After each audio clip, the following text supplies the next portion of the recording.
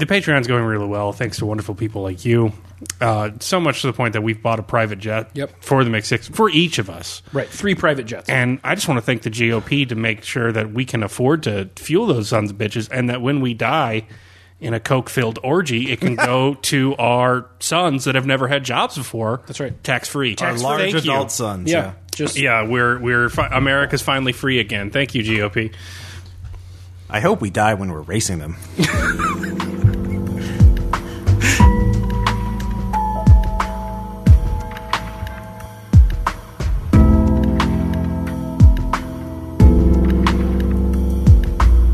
Hey, everybody, I'm Spencer. I'm Caleb. And this is the Mix-6, where we have 6 conversations. We rate and review 6 beers, and somewhere in there, it's probably some shenaniganery? What? I don't... I'm a master of Shenanigology. I'm a master of English, and I call shenaniganery the correct term. Let's do that. Shenaniganism. It's decided shenaniganery Yes. is it. That's the noun form. Nailed that. And if you've listened to any of our episodes in the past, you know that while we're rating and reviewing those beers, we use a 5-point rotating system that changes episode by episode. And today, our rating system, because Caleb recently bought a Nintendo Switch, It was great. is Nintendo consoles. Caleb, how are we rating things today? All right, on our 5-point system, a 1 is bad. You don't want to drink it again. It's a beer that hurts your eyes. And so we picked Virtua Boy, the console in which if you play more than a half an hour, you've technically done laser eye surgery on yourself. So God love that Wario game on there. It was actually pretty fun, aside from like the nausea and the pain that it got. Do you know there's a Japanese only game that was actually based on the Shadow over Innsmouth, where you like went through a mansion and fought for the Virtua Boy? Yeah, for the Virtua I Boy. heard they use that in prisons when they run out of mace. My only experience with the Virtual Boy is that I played it at one of those like try this kiosks in a Blockbuster Video. And it was the tennis game, and I played it for 3 minutes and then almost fell over. So my mom was like, well, we're not doing that anymore. And I was like, yeah, it's cool. Great, thanks. There was a line of children behind me just waiting to get dyslexia playing the Virtual Boy. So, all right. So a 2 is really bad, but you're also not going to die from it, though. So that's a Wii U. Depending on how you play a with it. console that you have to simultaneously look at 2 screens at once to play, and is primarily known for collecting dust after people suffered the disappointment that could have been a Wii. Amen. So a 3, which is a solid beer, a beer that is not doing everything for you, but you're willing to work for, is a regular Nintendo Just console. an NES, the original, you're blowing hard into it. You're finicky. You've got the little fucking alcohol swabs. You're doing everything you can to get those damn cartridges or to work. NES Classic, maybe. Yeah, and a NES. Well, I mean, there would have to be. That's a beer of which they've made 200 and are not selling anymore. So a zombie not dust. a third. Yeah, like that's more of a zombie dust. So the original Nintendo, you're doing a lot of work, but you're happy you did. On a 4. We are going to go with the Super Nintendo. Which, and I'll be honest, I haven't used a Switch, so I'm going to take you at your word here. But, like, I would probably go to the streets with a knife on the fact that a Super Nintendo might even be a 5. Like, Super Nintendo to me has some of the greatest games that obviously has. Got your Mario Kart? It's got Super Mario World, which I still think is the quintessential video game. But, yeah, you know, that is like that beer that's like, damn, I just want to keep having this beer, but it may not be, in your case at least, the beer that breaks beer for you. Yeah, so a 5 for me, and this is my rating system, so don't at Spencer, but I know you won't at me because I'm perfect and my rating systems are great. Here's the thing. A 5 is a Switch, which I just bought, and that's my present to myself for finishing Red Market, and Breath of the Wild might be my new religion. Really? It is everything I ever want out of a game, and here's the thing. It's so chill, and it's so Shadows of Colossus-y, and yet it's still a Zelda game, and if I don't want to watch what's on TV, I just grab it and play it next to the TV. And if I want to play it on TV, I play it on TV. Oh, God, it's great. I never have to give up the console for the main. It's so good. I love the hell out of it. And so a 5 is a Switch. Yeah. So if this is a beer that breaks beer for you, it's a Switch today. So we're going to get a lot of anger comments. We neglected the 64 and the GameCube. No, they're not integers. That's right. I didn't neglect them. Right. They're just not integers. Yeah, people, do you hear how that works? So, like, I really liked Pulp Fiction. It just wasn't an integer. Too little, too late. We're gonna, all right? We're going to grab some beers. We're going to rate some shit, and we'll be back in a second.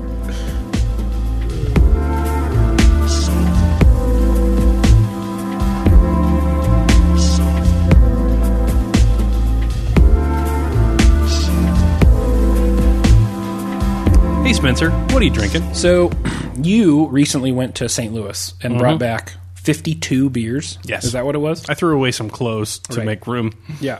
Also, to the gentleman who tweeted at us in response to the picture of 52 beers, you know that this picture makes you look like an alcoholic.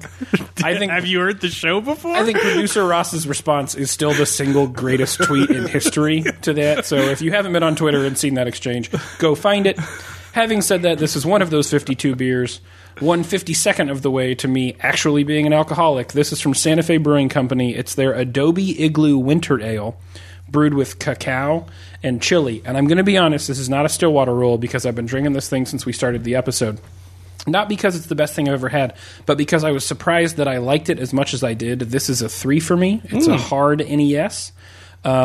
Typically, I am not crazy about winter ales. I think that they go out of their way to put too many odd spices in things. Yeah, but I think we've talked about the holiday problem. of absolutely. beer. Yeah, The combination of cacao and chili is a really nice combination. Cacao. Yeah. The cacao gives it a little bit of flavor on the back end, some of that bitterness, and the chili lightens up what is kind of like a standard ale, so it drinks like a brown ale a little bit with just some spice on it. So it's really nice, super drinkable. It's got an adorable can. It's like an 8-bit Adobe-themed beer mug. Not 8-bit, Christmas sweater. Yeah, 8-bit Christmas sweater Well, is what I would just say. Christmas sweater, like. Well, yeah, but... we all know Nintendo invented Christmas ones. and super topical, given that this is an NES. Yeah. You know what Yeah. I mean? So you're welcome, universe. Anyways, while I'm consuming this, what are we talking about? Before we get to that, can we talk about the Luke's Liquor thing again? Yeah, let's do You want to say that we look like alcoholics in that picture? You should have seen that cart. That was the worst cart I've ever pushed.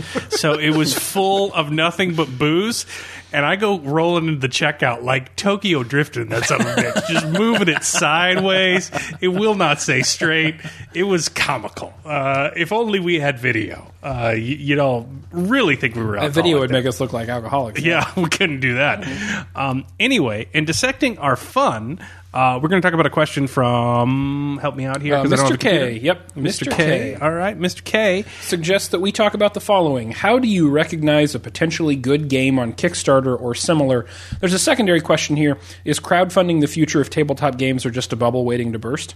So we're actually not going to spend too much time on the second question as we've addressed the bubble of Kickstarter and crowdfunding episodes and episodes and episodes ago. I think on 2 different If it's occasions. a bubble, everything is. So Yeah. don't worry about it. But we do want to spend some time talking about the first part of that question, which is how do you recognize a potentially good game on Kickstarter?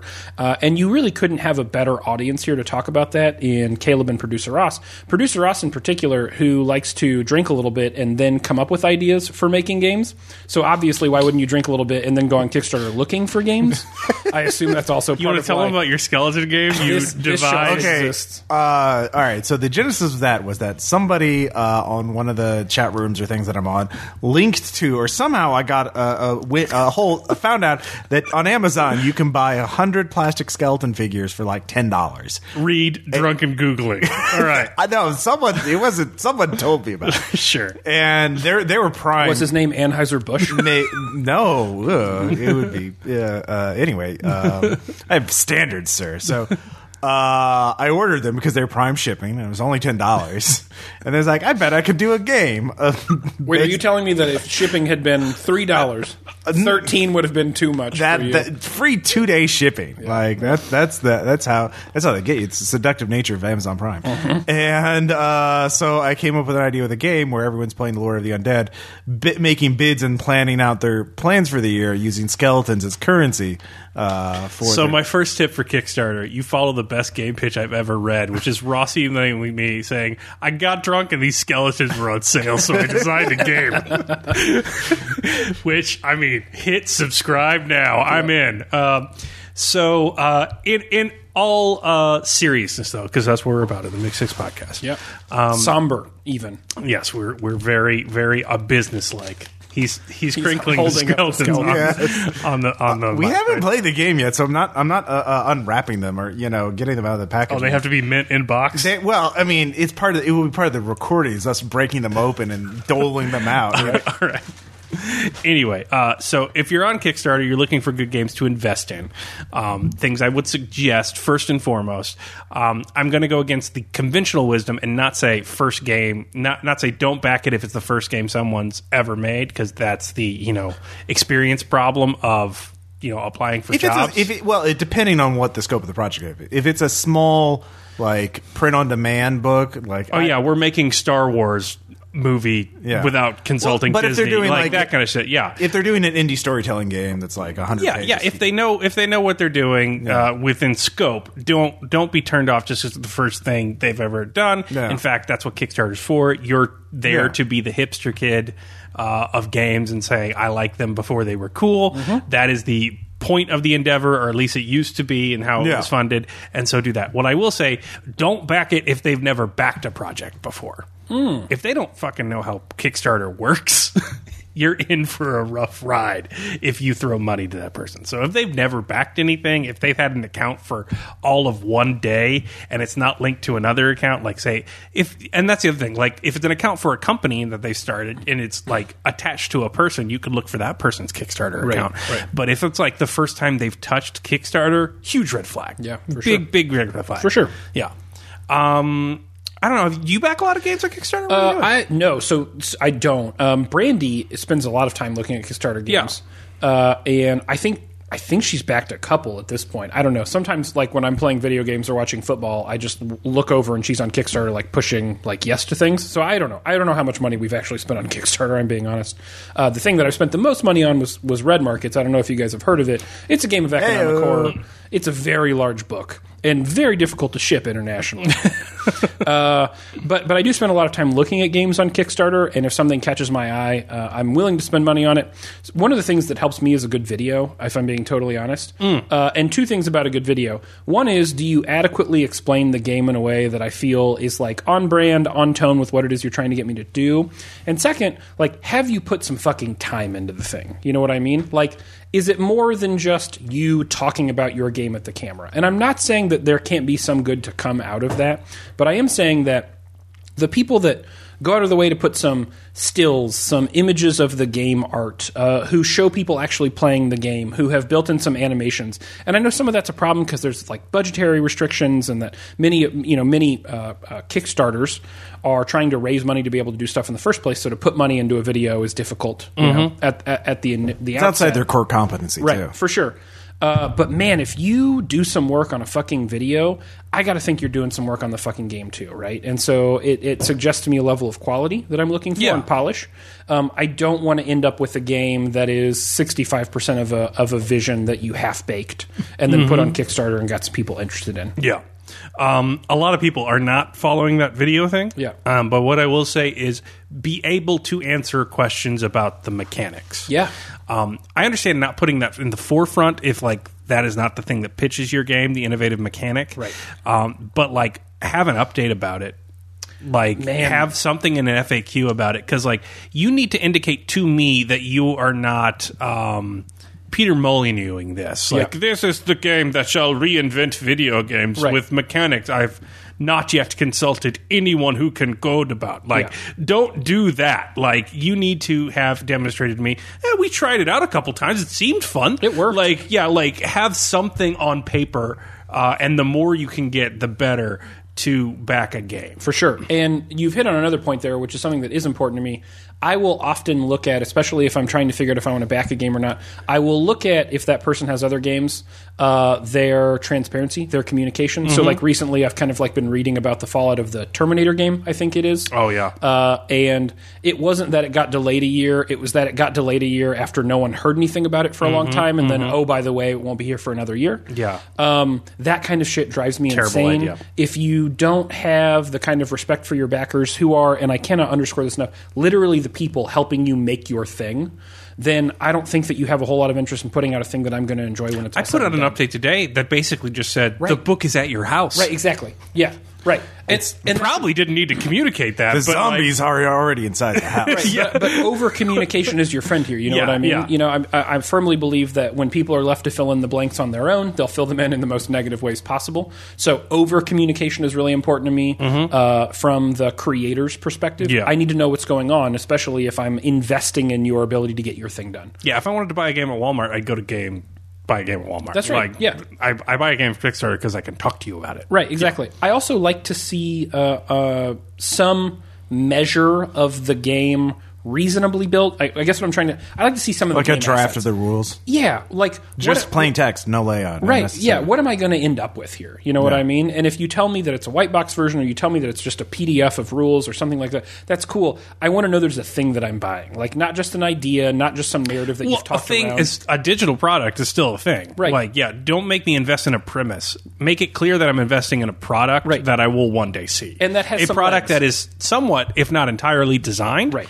And that you are going to deliver to me, but for the fact that you have no startup money, Yeah. ipso facto, Kickstarter. Yes, At, exactly. at this point, I'd also be more cautious about Kickstarters that promise a lot of add-ons or stretch any goals. physical rewards that are not the physical reward. Yeah. So are a like huge red T-shirts flag. or coffee mugs or anything like that. Right. Like that's not necessarily a deal killer, but it's definitely a negative in my estimation. because- Every time there's one more, it's a deal killer times 2. Like, it's an Yeah. exponential deal killer. Yeah. Like, so if you didn't back Red Markets because I offered dice along with the book, I can't blame you. I probably shouldn't have backed Red Markets with dice and a book.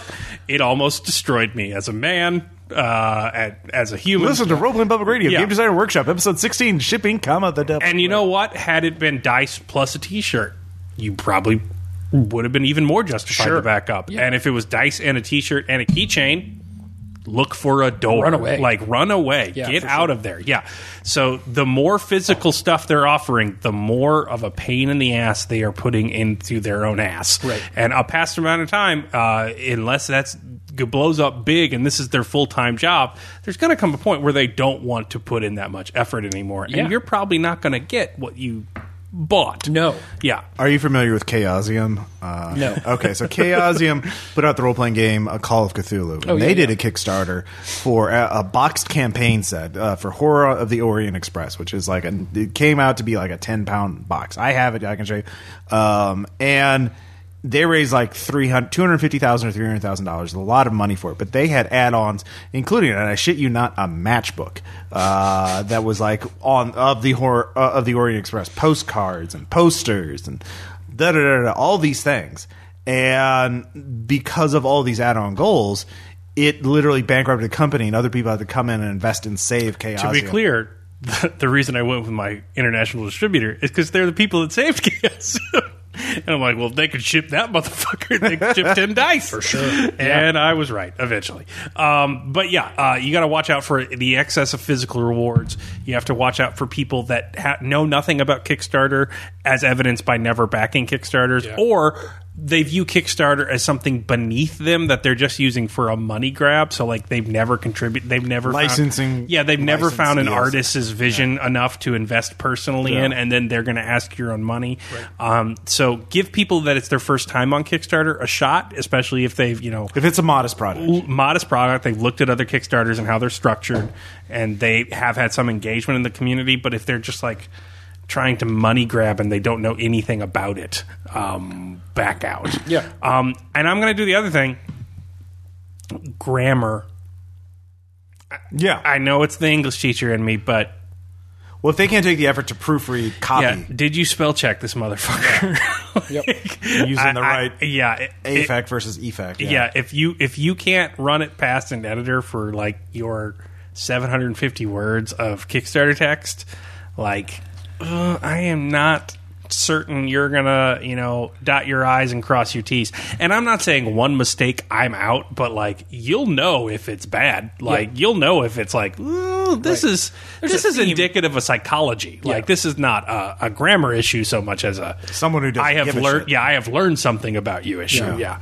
So grammar. That's my One last thing. answer. I know at the beginning of this segment you said invest in a Kickstarter. It's not investing because you're not getting profits. Out That's of it. fair. Yep. So that's a important distinction now because there are crowdfunding platforms that do allow for investment for profit. Sure.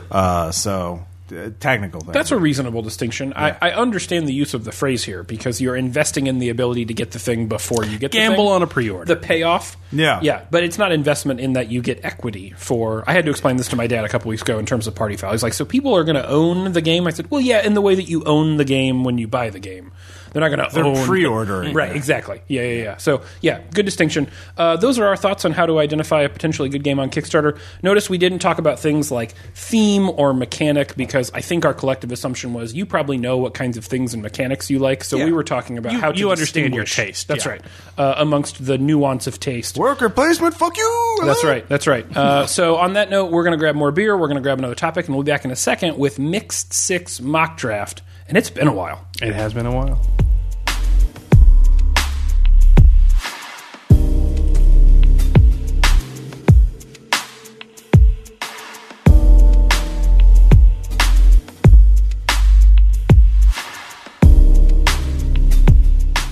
Caleb, what is that you are consuming? I am drinking from Big Money Brewing the Blueberry Blonde, an ale brewed with natural blueberry flavor.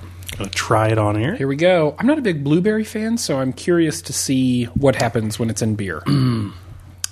That's an SNES for me. No shit. I mean, blueberry might give me a +2 to beer. Like, what? I love blueberry as a flavor, and the fact that they're putting it in beer now is just... I feel like I'm living in the future. Like, I'm grateful to be alive at a time in which blueberry can be in beer. You sound like Brendan Fraser in Blast from the Past. I mean, did you know they're putting blueberry in beer now? I'm fine with that comparison because I'm thrilled reasonable. about it. And frankly, to be thrilled about anything in 2017 is a unique opportunity. That's a good point. So I'm pretty thrilled about this Blueberry Blonde Ale. It's insanely drinkable. It tastes like a blueberry bagel in a liquefied form in my mouth. I'm just thrilled about it. So it's an SNES. Well, that's pretty exciting that we got our first 4 of the episode. And while you drink that, we're talking about the Mixed Six Mock Draft, which is our number 2 vote getter this week. Thank you. And for this one, Greg B. lays down the gauntlet for us. Good pick. And asks, the Mixed Six is selected to make a record of the greatest one-hit wonders of all time. Tasked with curating your side of the record to make sure you have the best songs, which one-hit wonders do you choose? And I gotta be honest, like, I dug for this one. I did not. Well, here's the weird thing. I picked solely for my life because... if one-hit wonders are about anything, they're about the moment. That's totally and true. time doesn't exist past when I'm alive. That's totally true. Here's what's crazy. I dug, right? And I ended up picking 3 that were very much from my lifetime. And probably were the 3 that had I just sat at my desk long enough and thought hard enough, I would have come up with anyways. I looked at like 7 different lists and I was like, nah, that it is what it is on these. As always with the Mixed Six Mock Draft, we'll go in snake order and we'll roll to see who gets to go first. All right. I rolled a 16. Feeling good about this one. You rolled a 14. Feeling really good about this one. All right. So I will take my number 1 draft pick off the board first, just to be safe here. So I'm going to go in reverse order. Is that fair? Are you cool with that? Whatever you want to do. Yeah. No, I'll go with my number. No, I'll go with my number 3. I'll go with my number 3. Okay. Number 3 draft pick for me by Sir Mix-a-Lot. Oh, that's a good one. Baby Got Back. That's a good one. That is. I'll tell you what. So first off, if you've been to any dance ever since like 1990, whenever the fuck that came out, you've heard Baby Got Back. You may have been at like a very somber dance. Like, I don't know, some musical interlude after a funeral. 50% chance Baby Got Back came on, okay, is what I'm saying. Because that song has been literally everywhere for the last 20 years. Yep. And here's the best part about Baby Got Back. They're playing it like Christian mixer dance They now. are. Like youth camp, Baby Got Back, yeah. Almost everyone in the room knows at least enough words to Baby Got Back to kind of mumble through it. That's right, to sing parts of it and then mumble loudly through it while they just kind of gyrate. God, it's like a Christmas carol. Yeah, it really is, right? So it's like, it's a gift in that everyone kind But you of can knows celebrate butts year round, Ross. Yes. it, and we're all a little into it enough to dance. So it's Baby Got Back by Sir Mix-a-Lot. What's number 3 for you? Oh, wait, yeah, what's number 3 for you? It's not going to compare to that. That's a good pick. Yeah, thank you. But I'm going to go with Sex and Candy by Marcy's Playground. That's... First off, that might be for me like quintessential 90s song. Yeah. Like, it's the first... Which is a thing- quintessential one-hit wonder time. Absolutely. Yeah, the 90s were just one-hit wonders. Yeah, and and Hootie and as the Blowfish. music industry was dying, Right. all that survived were brief flashes of inspiration that then quickly fizzled into nothing. Yeah. And it's a creepy song, but it's also a great song. Yes, yeah. It also suggests like some potential that is never ever going to be realized by Marcy's Playground. Yeah. Pretty good song considering like the era of MTV in which it is being played. Right. Like, I mean, Metallica was making like an album where I heard nothing but cymbal ring Right. at that time and period. Like there's Weekly. just there was some terrible stuff on the radio, and it was not bad. I'll still sing along to it, talking about like sing you know the words. It's got sex and candy in it. Yep, totally agree. You want the sex and candy. It's pretty clear, and it's pretty melodic and nice, and it goes nowhere. It just exists, and then it ceases to exist in history the moment it is stopped playing. You forget it exists until it comes on again, and then you're like, oh, Sex and Candy by Marcy's Playground. And the beauty of the 90s is that they could have made one other song called I Still Smell Sex and Candy. And people have been like, this is the second greatest song of the 90s. And they didn't. They didn't. Just nothing else there. I don't even know if they actually have an album that isn't just Sex and Candy. I'm sure something happened to Marcy's 10 Playground. times. Don't at me. I don't want to know. Right. For Nope. me, they ascended into history. Done and perfect. They sublimed into what they We need were to have a always count were. of like how many times you guys say "Don't at me." Don't at me about that. Maddie, get on that super quick. Yeah. Number 2 for you? Number 2 for me in snake order is something that I consider quintessential one-hit wonder. Yeah, I missed because it only exists in a time and a place. Yeah. You can't do it before. You can't do it since. Nope. It's Because I Got High by Afro Man. Yeah, it's a really good pick.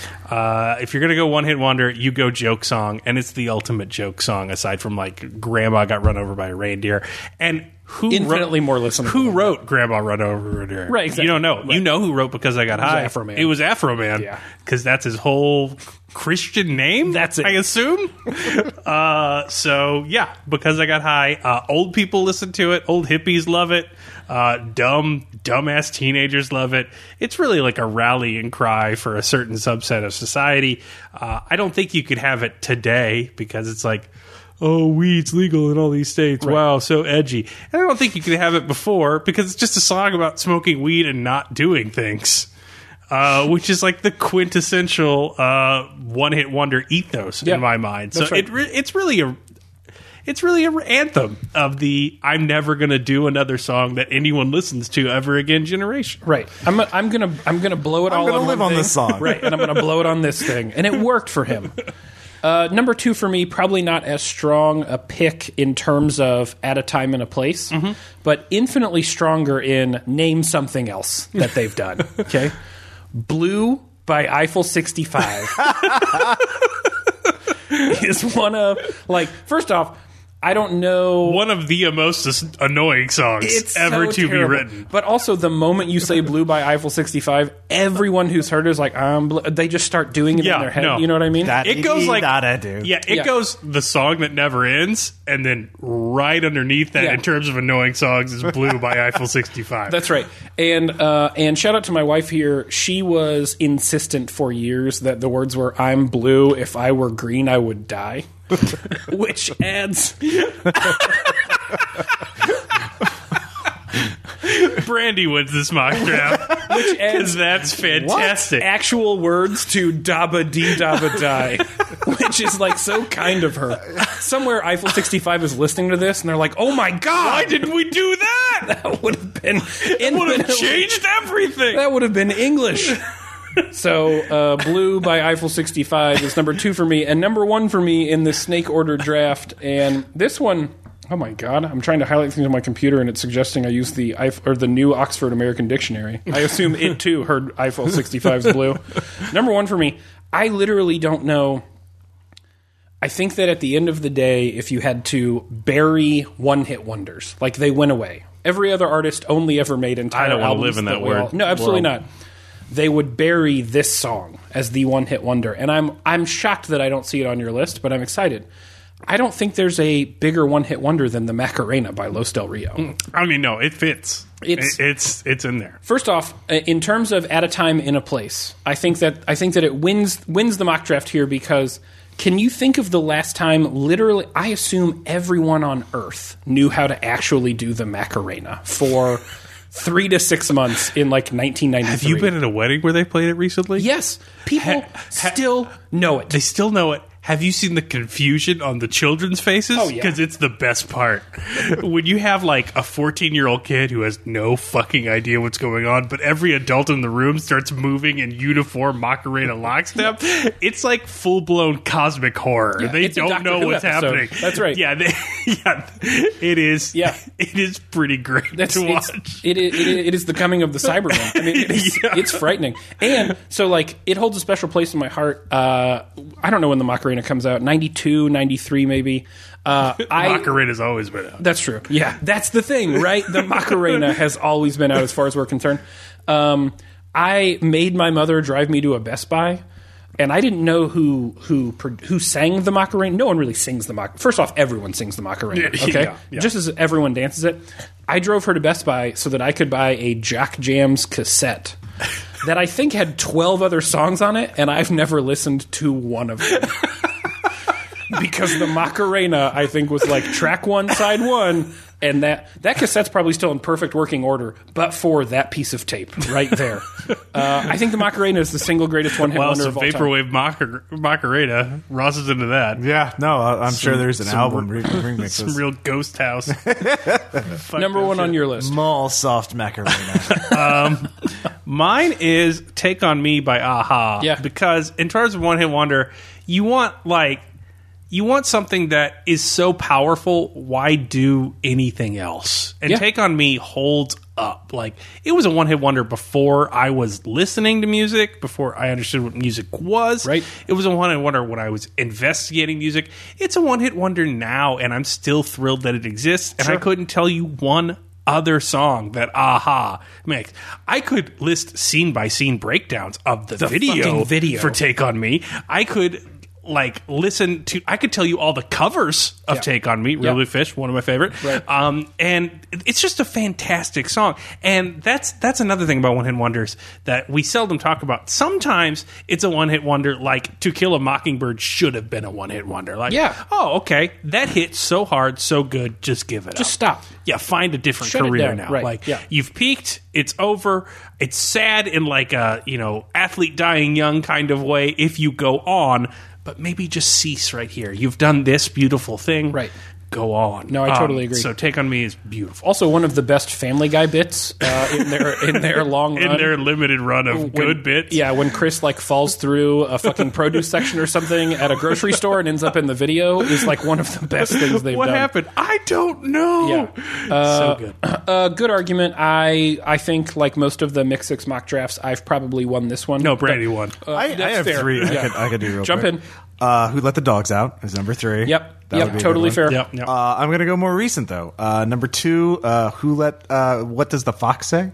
Oh, wow. Oh, yeah, that's Yeah. not coming back. Yeah. We're never going to hear from those motherfuckers again. Yeah. You know, for some reason, I think of that as an internet sensation and not a one-hit wonder. But maybe But it that's- is. It totally Maybe is. that's where one hit wonder. And the number 1 would be Yeah. Gangnam Style, the God. South Korean Oh one. God, I do love that song. Yeah, yeah. Do you? Great. You It's got a great video. I love Gangnam Style. Are you kidding me? What happened here? Like, what the fuck happened? We were having a reasonable conversation, and then we went through the produce section, and we've ended up in the Take On Me video. I gotta go now. All right, well, Brandy won. That's what we need to know. Yeah. Okay. More beer, more stuff. We'll be back. If I was green, I would die.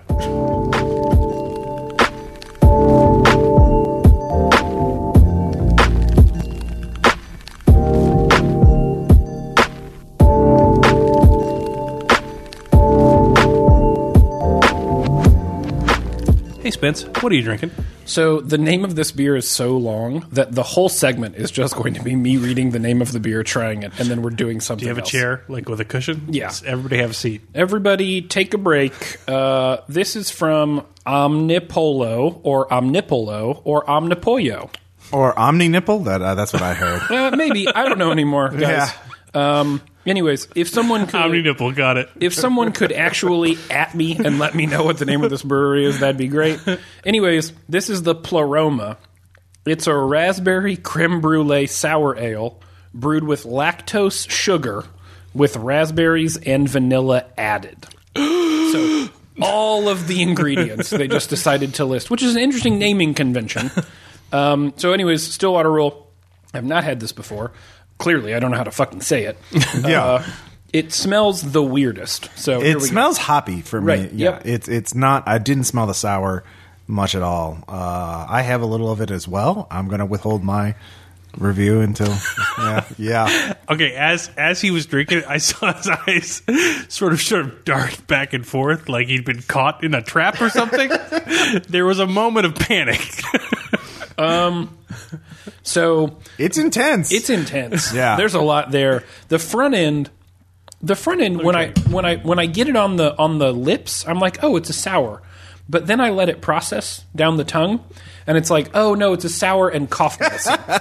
Yeah. What is happening? I'm guessing it's the lactose sugar. I don't know. Oh, that's fine. No, it's not. No, I made a mistake. Yeah. So I guess the front end is a 3. The back end is a 0. It just gets so it's a Virtual Boy for me. I do not like this beer. That's a 1? Yeah, wow. I don't like this beer. I'd give it a 2, but it's I won't give it a 2 because I don't want to drink it. Like, even in the worst of times, I would order water before I would order this beer again. I do not care for that back end at all. it's too intense. Yeah, it's just too sour. I don't know if it's the combination of the lactose sugar or the raspberries or the vanilla added, but something, or the creme brulee, but something on the back end just is strongly medicinal, and not in a way that I'm looking forward to. So anyways... Wait, no, it's a 1. I just drank my beer, and it still tastes like that beer. Right, yeah. So it's ruining other beers. Yeah. So anyways, while I drink this, we're into Ask Mixed 6, where for some reason you ask us questions, where maybe you want to know about life, maybe you want to know about the world, maybe, if you're Copernicus Crane, you want to know...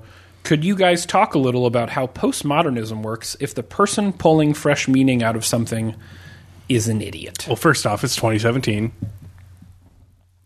Yes. Shut it down. Look at the news. You can see this happening right now. Everywhere, all the time. Yeah. And postmodernism was a mistake, as we learned from the beer. Thanks, Stillwater. And now we're learning about the theory of meaning. Yep. A lot of people say the architecture, too. Yeah. A lot of people do say that. Yeah. So, how do you... Thanks, Frank Gehry. Yeah, really. We all know our thoughts on Frank Gehry in this podcast. We don't need to go over that again. I'm just imagining people going back looking for our Frank Gehry screen. Right. That never it's happened. It's not there. Yeah. How do you deal with it? Well, first off, I think it's time to move beyond. I think it was time to move beyond postmodernism before postmodernism started to literally destroy all we hold dear by not just like stratifying reality or sieving reality to a variety of strains, but by outright destroying reality, Karkoska-esque. I don't think we knew what we were getting into, and ultimately, I have trouble saying this because, like, I love postmodernism as a theory. I love the way it recovers things that have been, thought of as scripts. You know, the sociological definition of madness. How we're defining that by norms rather than by medicine, and ignoring that fact. And having done that for years, I think there's a lot of good that's been come from postmodern theory, because it is sort of, killing sacred cows, killing ideas that all things are that way and that's immutable. But I hate to give conservative theorists the sort of credit for this.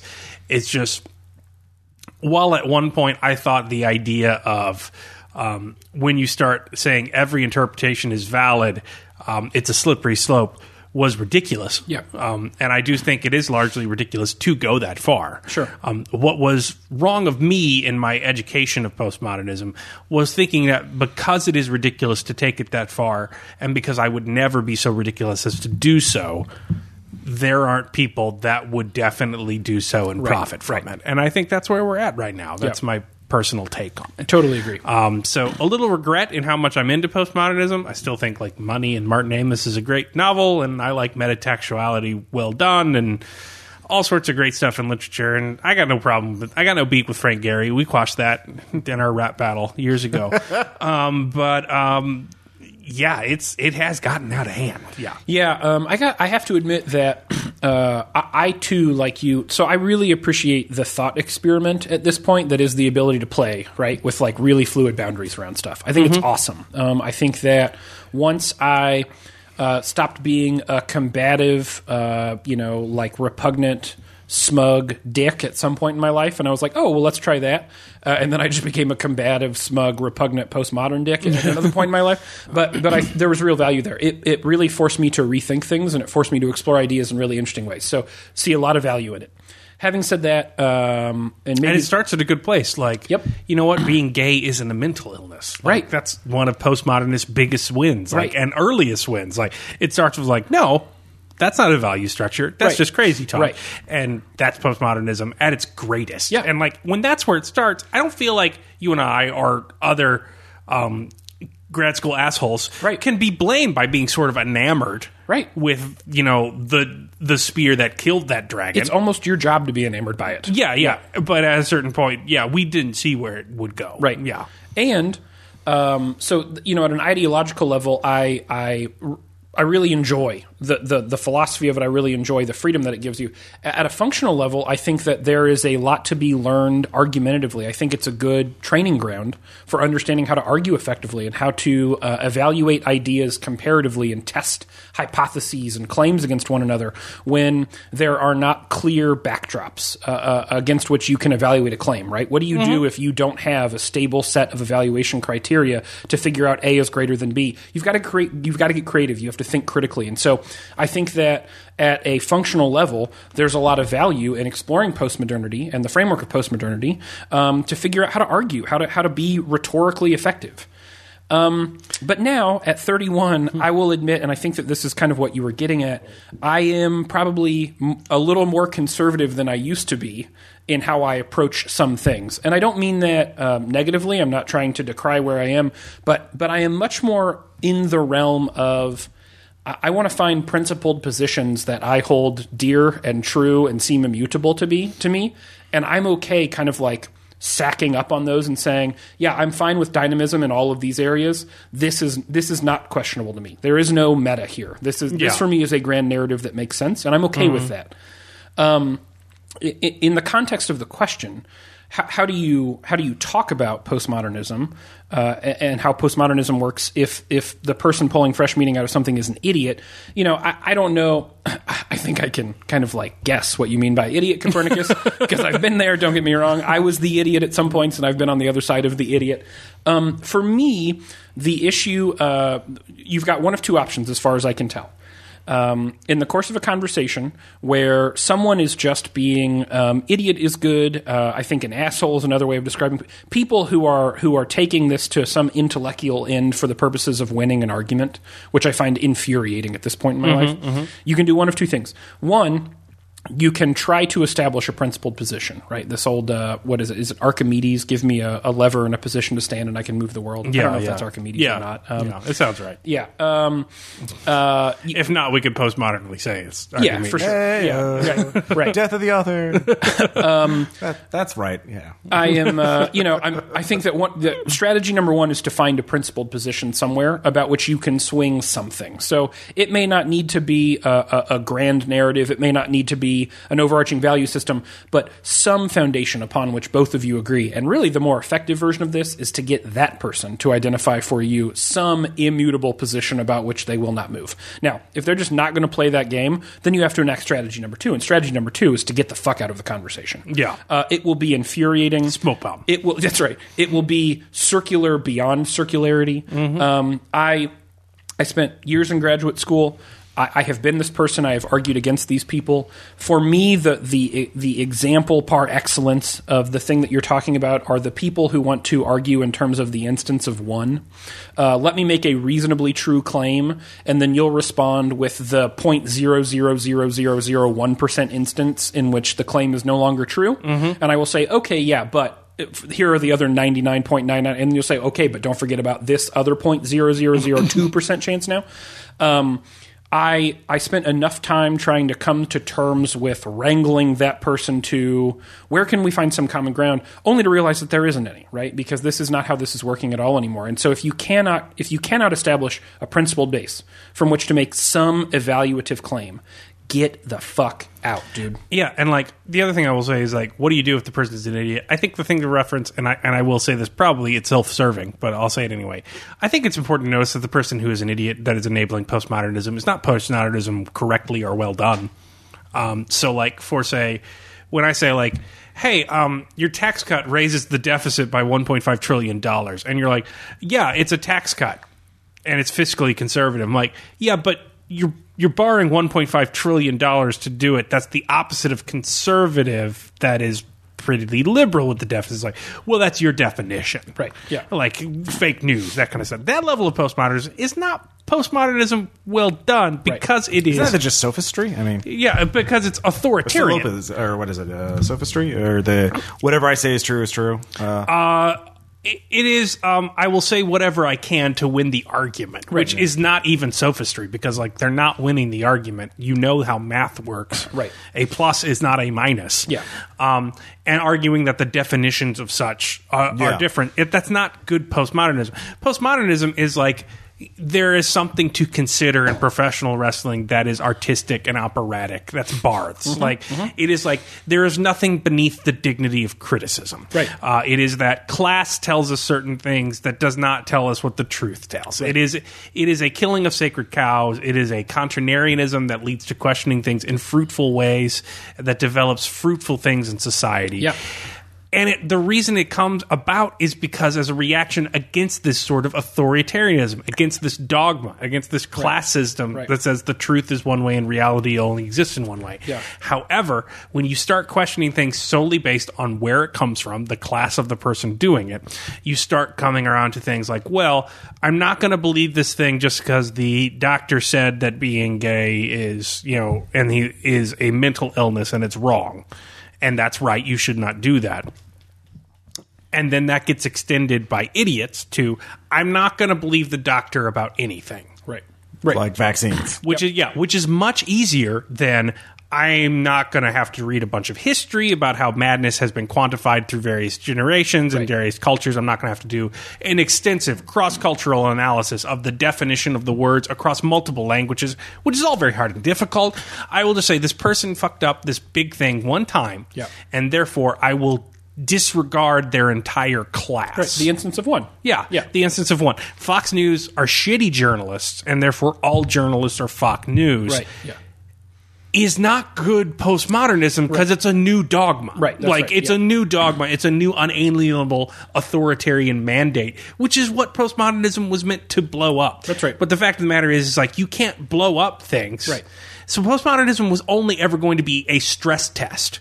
It was only going to be how much pressure can this idea withstand before it breaks. Right. You can't build a society out of it, which is what I'm quickly learning. Because it has no value structure. Yeah. And value structures need to be stress tested. They need to they need to exist, things. And there needs to be people in society that should seek to destroy it, if only to make it stronger. Absolutely right. And when that's it, when everything is definitional and debatable and there is no truth, shut it down. Yeah, you get 2017. That's right. That's absolutely right. So maybe to kind of put a dot on that I.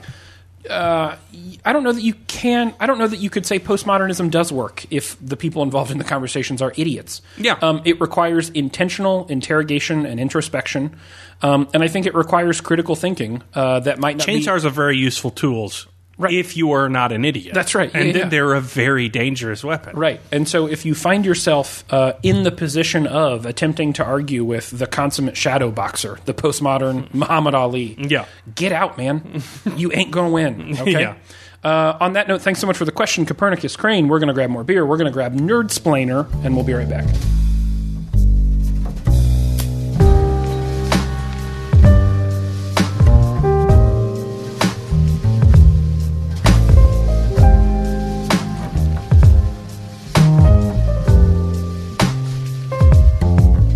Caleb, beer 4 in this podcast is what? It is from Wasatch Breweries, Polygamy Nitro Porter. It's a really great can. Yeah. I want to be totally honest about that. We should take a picture of it and post it. Some full-blown Renaissance-esque polygamy paintings there. Yeah. All right, he's taking a sip. It's been an all-can episode, too. Just kind of weird. He doesn't seem... I'm saying no higher than a 3. I'd put money on maybe a 2. Yeah, you're right on. Nailed it. Yeah. Hashtag nailed it. It's a Wii U. Whew. It's the Wii U of porters. Yeah? Don't you like porters usually? Yeah, I do. That's the Wow. thing. Is it too light? Is that the problem? It's weirdly light in the middle. You get that sort of smoky taste on the front end that you expect of a porter. Yep. In the middle, it's just like Water. 404, sight missing for flavor. And at the back, it gives you this weird sort of smoky aftertaste. And like there's no like caramelization, no chocolate in the middle of it. It's sort of like a porter in which they forgot to inject the software. Like, can I tell you the what I think- operating system of porter is there, and like it's just there's It's a nothing glitch in the installed. matrix. Yeah. Can I tell you what I think the problem is? I think the problem is the nitro. I understand what nitro is supposed to do to a beer. I understand that I don't have a refined enough palate to get into it. I do not like nitro beers. Young's double chocolate, fantastic. Guinness, fantastic. They flatten beers for me No, you unnecessarily. need nitro on a certain porter. I had a really good nitro, like raspberry ale, when I was in Seattle. But It'd be interesting to try something citrusy that was or like, tart like that in with nitro. that was straight from the tap, I think. So I would say, but for I'm not going to blame this on nitro because I seek out nitro and it's a 2. I mean, it's not terrible. they're just I don't. I drink it if I wanted a porter. Actually, 2 and is it's the kinda only terrible. Porter. Yeah, 2 is pretty It's bad. not 1. No, well, fair. that's the worst. Right. It can be terrible without being the worst. Yeah. While Caleb tries to convince himself that I'm right, that it actually probably is the nitro which has ruined the polygamy What? porter. No. Maddie Gibbons wants to hear that postmodernism yeah, so again? we're into Nerdsplainer, which was your number 1 vote getter this week. Yeah, so yeah. people were looking for some nerdsplanation. And we're kind of combining here. I'm going to be totally honest. Yeah. And Maddie Gibbons asked us a question that probably fits more in the realm of Ready Player Drunk, which we haven't done in months. Yeah. Our video game topic. About the nature of Chivos and the way, or achievements, yeah. and the way that trophies change the way people play games. But it seems like such a perfect kind of crossover here to talk about in Nerdsplainer. Neither you nor I really have that impulse, but for a short period of time where I try to get every achievement I could in World of Warcraft, including flying around the entire universe on my dragon, which I did. That's not really our thing. Luckily, we're sitting at the table with a man who is well-versed in the Chivo, and that's Producer Ross. Yeah. So we're going to tag in Producer Ross to explain the dark world of the Steam Underground card economy. Oh, cards. And Well, many other trading cards hats, are separate from other achievements. things. Yeah. There's also a Chivo economy though as well. So I thought we'd tag you in on this because I know a little bit about it, even though I've never pursued it myself. Because I basically, if there's a story DLC, downloaded, finished, completed, done. If I get a special skin or a badge, fuck you, I don't care. I'm going to go do something else. So I thought we'd tag you in on this because I investigate it from an economic standpoint for stuff like red markets. But you have seen the gritty, underground economy that is Chivos. And I think as a nerdsplainer, Spencer's going to be a little alarmed at the degree to which this shit goes on. So explain the premise a little bit for people like me, hypothetically, and or others who are unfamiliar with the Steam card economy. So an achievement... achievements are cards. Yeah, Right. We'll just do Steam in general. So Steam in general, if you are living under a rock, is a PC gaming platform And Mac and computer in which you can download games, obviously from a central marketplace, buy and download from a central marketplace, or trade or gift. And then you play it as sort of a. You can also borrow games now through Steam. Oh, cool. I did not know that. That's Yeah. cool. Sort of an operating system for specifically PC or Mac or computer gaming. Any computer because it's on Linux as well now. Now, the thing is that this has different from a console is that, obviously computer gaming is a bit more promiscuous, polygamous, if you will, of the gaming license. It does not go for exclusives or anything like that. But they still have the sort of things that give the console allure to average people. So they will have achievements for certain points, all right, things like that. And then they will also have individual skins, and they will also do Steam exclusive items, digital items that exist only in the game for Steam, and not for console things. So I think we should go like chronologically on this because I really feel like this all starts in hat trading for Valve and TF2. And again, achievements are totally separate from the digital item economy. So, But the underground economy of Steam is based off the fact that you are essentially buying the grind work of other people for non-existent digital items or skins. using real money. Would that be a bad definition? Yeah, because I think that's the same for hats or trading cards or anything else. There's variations, but Sure. you're essentially trading, not unlike World of Warcraft character trading or gold farming for MMOs, where you are trading the grind work of doing this thing for the bragging rights of having done this thing for real money. Well, there's a couple things. So achievements are separate things. Like you do a certain action in a game, you get an achievement, which you can then share with others, and then you can 100% a game get all the achievements for it. Digital items are a separate thing, and there's multiple types of them.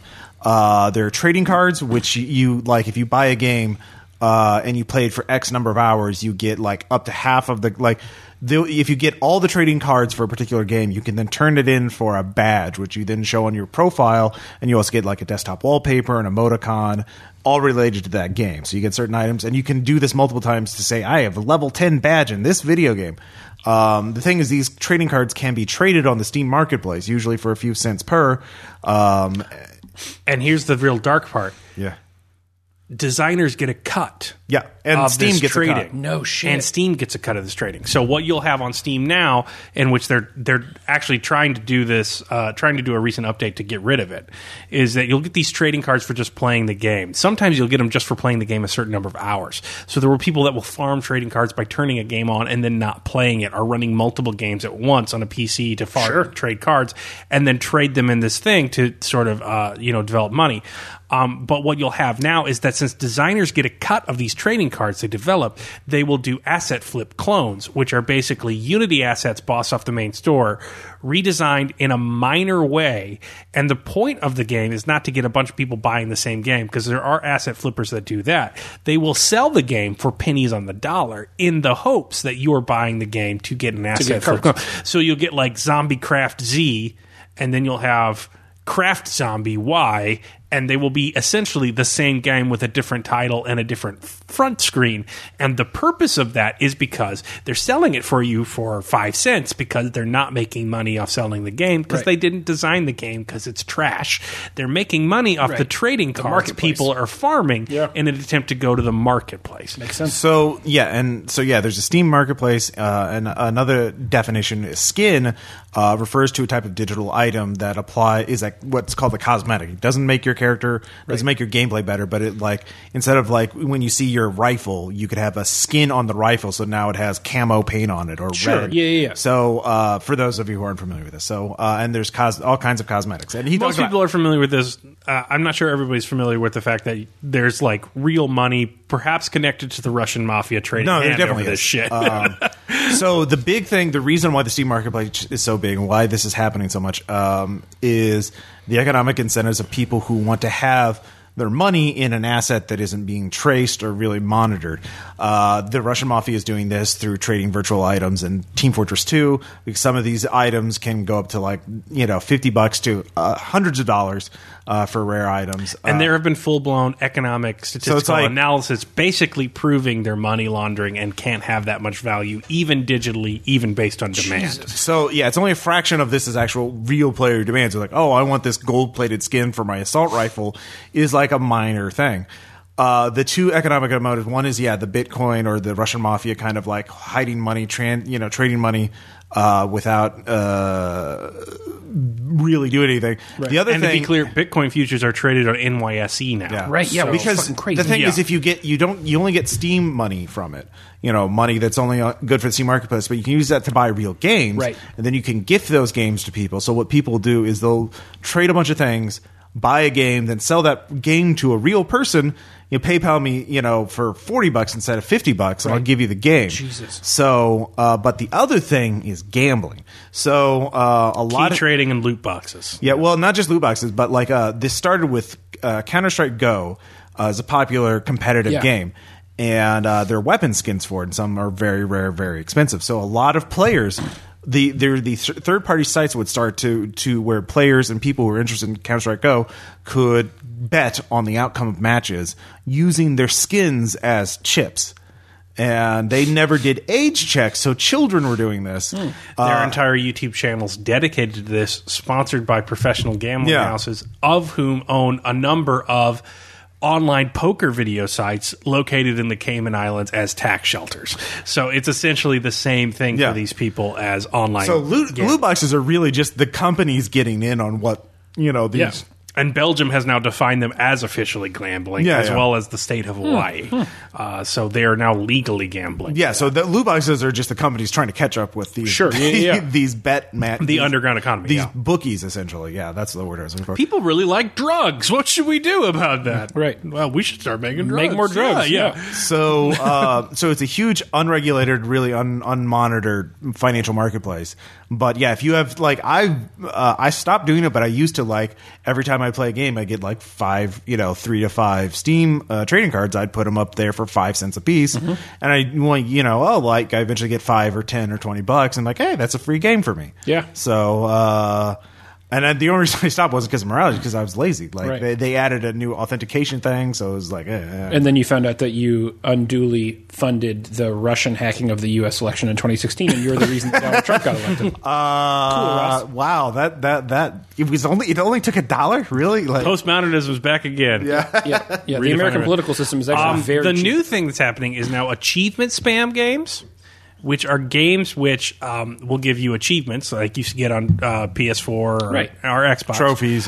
Trophies, things like that. However, getting a certain number of achievements basically gives you a gamer score, which on Steam is shown to everybody. Right. And if you're a PC gamer, God knows you're not touching a console, and you're pretty much exclusive and keen to tell everyone about how you only game on computer. So they're very, very fragile, vain creatures. So what will happen is that these, basically ego-brittle, sad people will do anything they can get to have, pro gamer Steam profiles. I'm right here, Caleb. And the way you get that is by... He knows. Is by farming achievements. So they've developed an entire new genre of game in which there is almost no game, but turning it on gives you an achievement for turning it on, and then you get an achievement for having it on for 1 second, and you get the achievement for having it on for 2 seconds. You loaded your gun. That's 10 achievements for every bullet. It's just this... That's brilliant. Yeah, they're just adding achievements to the game, and they sell for 5 cents a piece in the goal of giving you these gold standard, highly inflated Steam profiles just for vanity. And what they make for in mass, guess what? Well, they're selling it for 5 cents a piece. They're making for it in mass. But guess what? The achievement economy is also linked to the number of trading cards you get. So the developers are getting kickbacks on the trading card system for every dollar going in the market. That guy I would get stuck in that. I need to be honest about this. I know myself well enough to know that every time something pops up on the screen, I'm like, well, I'm going to do more of that now. I am a slave. If it has a good sound? That's right. Yeah. Or just a nice little graphic hey, great job. The PlayStation trophies sometimes show up and I'm like, let's go find more PlayStation trophies. So in Steam, it's really insidious. You can look at your achievements per particular game. But then you can look at to see how many, what percentage of the player base for that game has achieved that achievement. Yep. So you'd be only 0.1% of the players have ever done this. Going to do that. Yep, exactly. Yep. So it's a meaningless social economy that has no bearing on the real world, and yet people will dedicate time to it. And that time, that use value of time, has been converted through this sort of economic voodoo into actual money by developers that pull out achievement spam and card flipping scams and all sorts of crazy stuff. And we haven't even talked about EVE Online or some of the fucking currency, shorting false flag shit that they get onto. But here's the best part. I actually believe that intelligence agencies look at EVE players and recruit actively from that player And base. Why the fuck wouldn't they? Yeah. God, the CIA wishes they were effective as your average EVE Online player. But yeah, there's this whole underground dark world to Chivos that you don't really touch on the console space so much as you do in the computer space. And I was a console player until right now, so Caleb and Ross are going to get more beer. I'm moving to Moscow, and I will be the king of Moscow tomorrow. If you need me, I'll give you $1 million that I'll have by tomorrow morning. We're going to grab more beer. We'll be right back.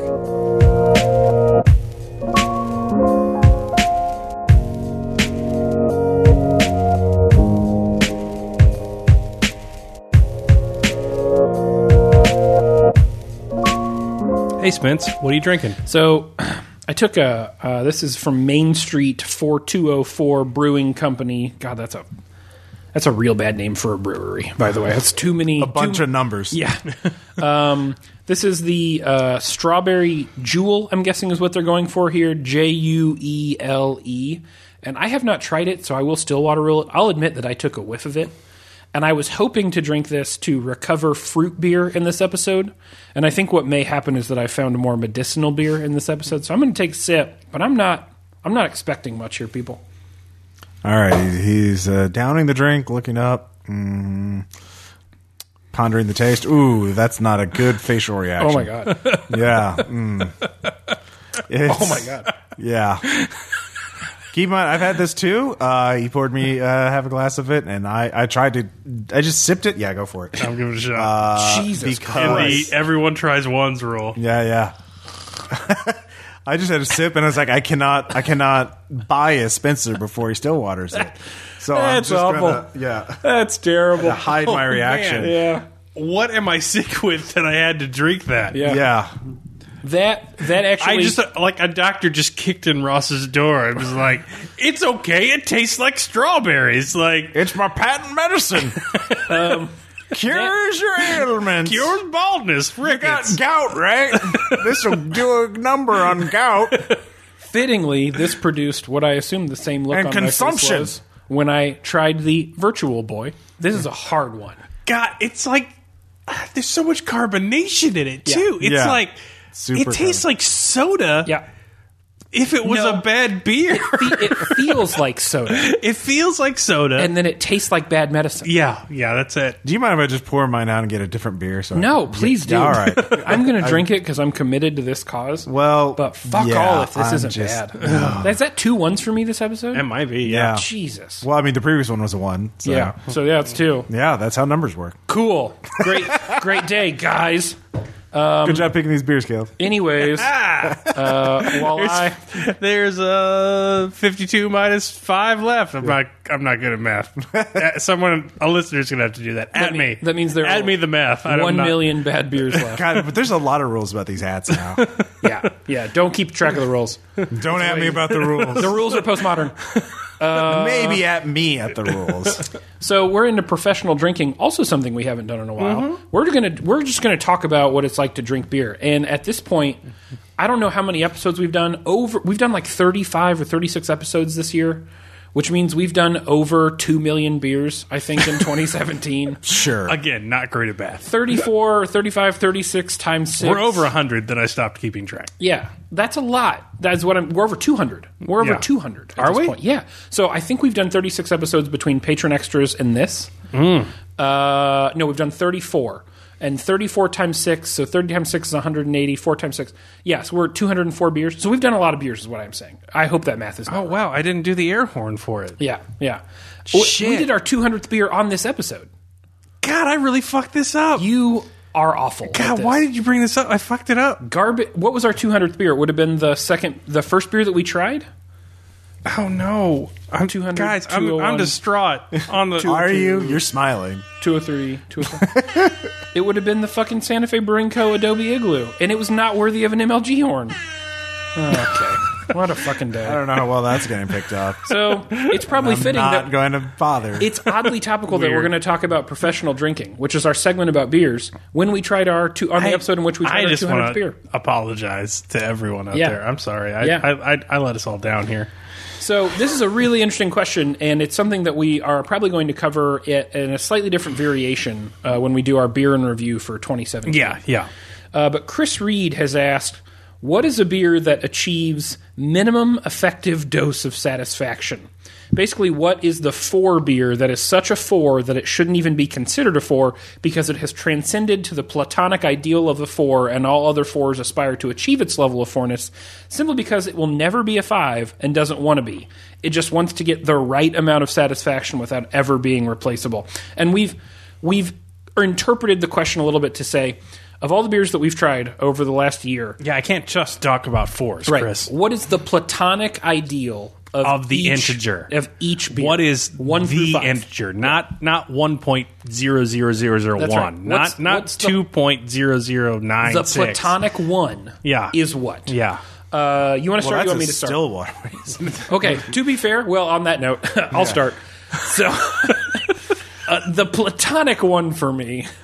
Although I got to be honest, congratulations to Main Street 4004's Strawberry Jewel because they're making an argument. A quintessential one for me is Stillwater's Classique Postmodern beer. I've never consumed a beer that made me angry at beer before. And that not only made me angry at beer, it made me angry at all of this. This year of podcasting, this search for 6 different beers. I never fucking like you, Caleb. Every Mic week. drop. I group meet Caleb later and I said, it's not you, it's me. I mean, it ruined this whole thing for me for at least a day. So a platonic one for me, a thing which ruined beer in the wrong direction and almost ruined the search for other beer, was a Stillwater's Classique Postmodern beer. What about for you? Well, there's a theme here. Yeah.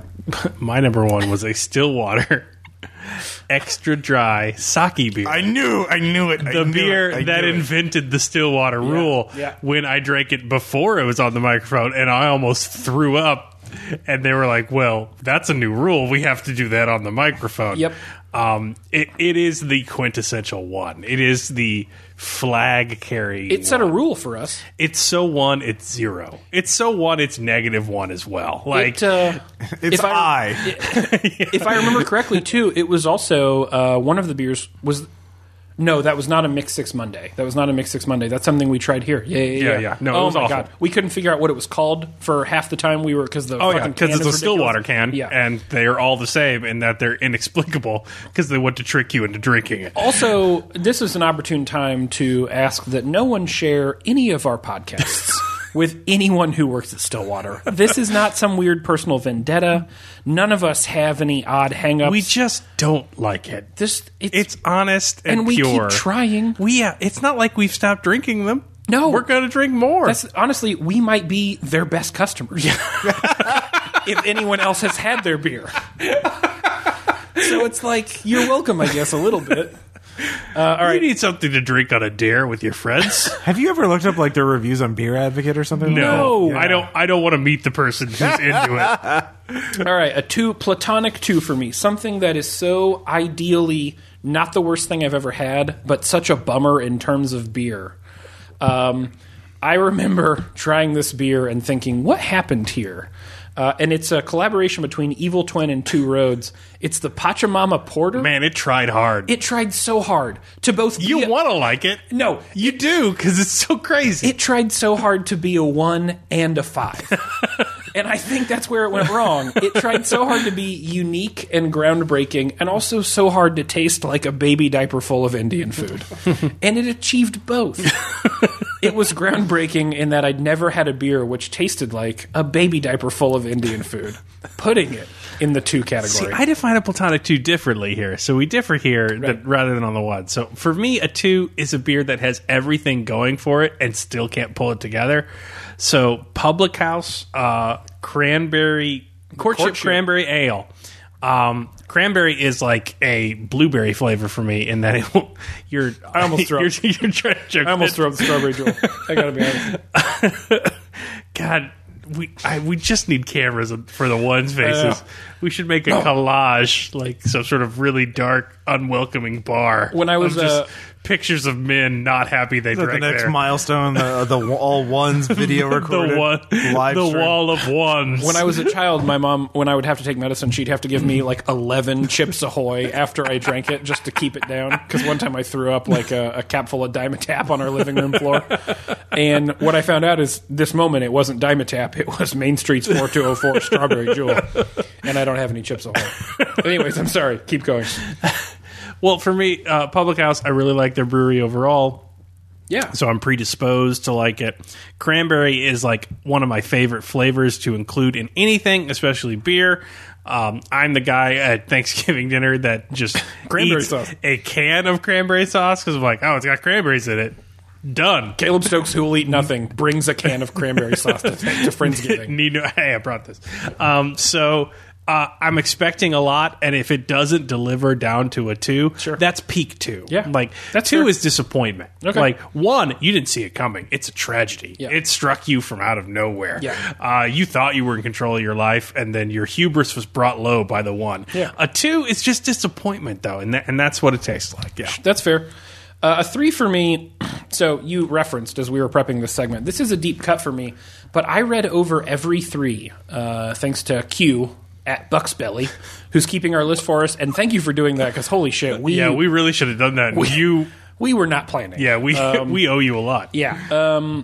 I looked at every 3 and I just kept coming back to I didn't want to like this beer, and once I drank this beer, I thought, nope, that's exactly what that beer is. It was the most middle of the road thing I've ever tasted in my entire life, and it was set up to be so much more and so much less. Against the Grain Brewery's Brown Note, which simultaneously has the most disgusting can I've ever seen. It's a hard question mark of a can.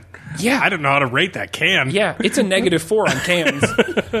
But in terms of it is exactly it does what it says on the tin. I mean, it is a brown ale. You know what I mean? That's it. And that's what it tastes like. It's a little bit flat, but hot damn if you couldn't drink like 9 or 10 of them. To be clear, that's what it tastes like while trying to tell you visually that it tastes like shit. Yes. Right, exactly. And it doesn't register as that. Right. Like, no, it's a brown ale. Yep. So I thought, this is the I know it's in a can that says literal shit. Literal shit. And yet that didn't register to me. It's a brown This ale. is the most literal middle-of-the-road thing I think I've ever had. Mm-hmm. Yeah. What about for you? Any Oktoberfest. Such a good pick because I almost put 3 different Oktoberfests in this spot. And that's the mistake. Yep. It's just Oktoberfest as a genre. Yep. It's all of them. It is the genre of 3s. Would you like a 3? Make any Oktoberfest, including any ingredients. Maybe just slap Oktoberfest on something bad, and perhaps it will become a 3. Yeah, it could be a magical sign, like some sort of sigil. I don't know, but does Stillwater do an Oktoberfest? No. I mean, Stillwater's that campaign. Stillwater's the test, though. We'll see if my theory holds up. Yeah. If Stillwater does a 3 Oktoberfest, right? We'll know that it'll also be the highest rating a Stillwater beer received on this podcast, and we're like 15 deep. I've bought more. Yeah. In the Hall of 52, there are at least 4 more Stillwaters. Cool. Peppered throughout like landmines. Can we call the 52 that you brought the new 52? Like to reference the DC universe? Yes, let's do that. Done and done. Someone needs to reference it positively. Yeah. The movies sure aren't. Oh. All right, a 4 for me. This is where things are getting good.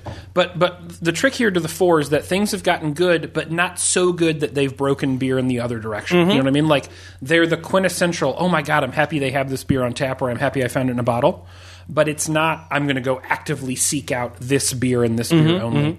Mm-hmm. Prairie Artisan Ales, man, has made a late push, I think, to be, when we do our beer and review, maybe the best brewery of 2017 for us on this podcast. It's certainly up there. It's in the running. We're deliberating. Yeah, for sure. We're still deliberating. Making a case, nonetheless. Yeah.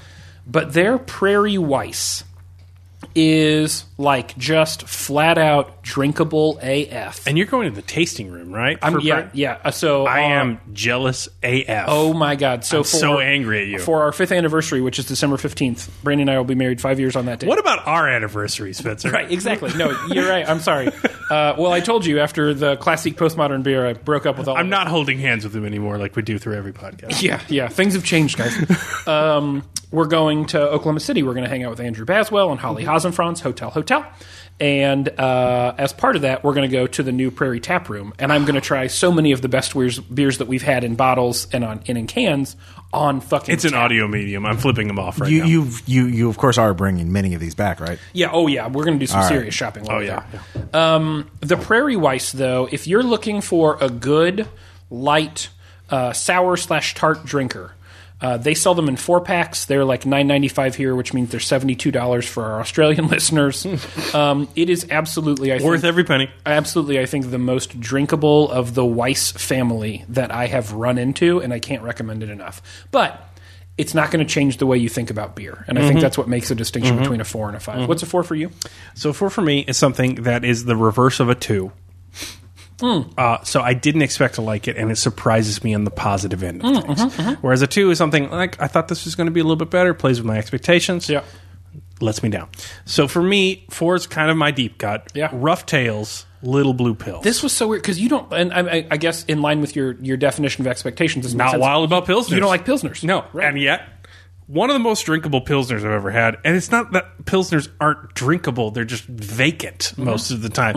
And I'm like, there's a little something on this Pilsner. Yeah, there's a little bit more care on this one that the other ones don't have. And so for me, that's a 4. Like, I'm expecting a 3. I might be expecting a 2, but it's still elevating itself above the crush of 204 beers we've consumed at this point. And that's saying something. So that's a hard 4 for me. Yeah.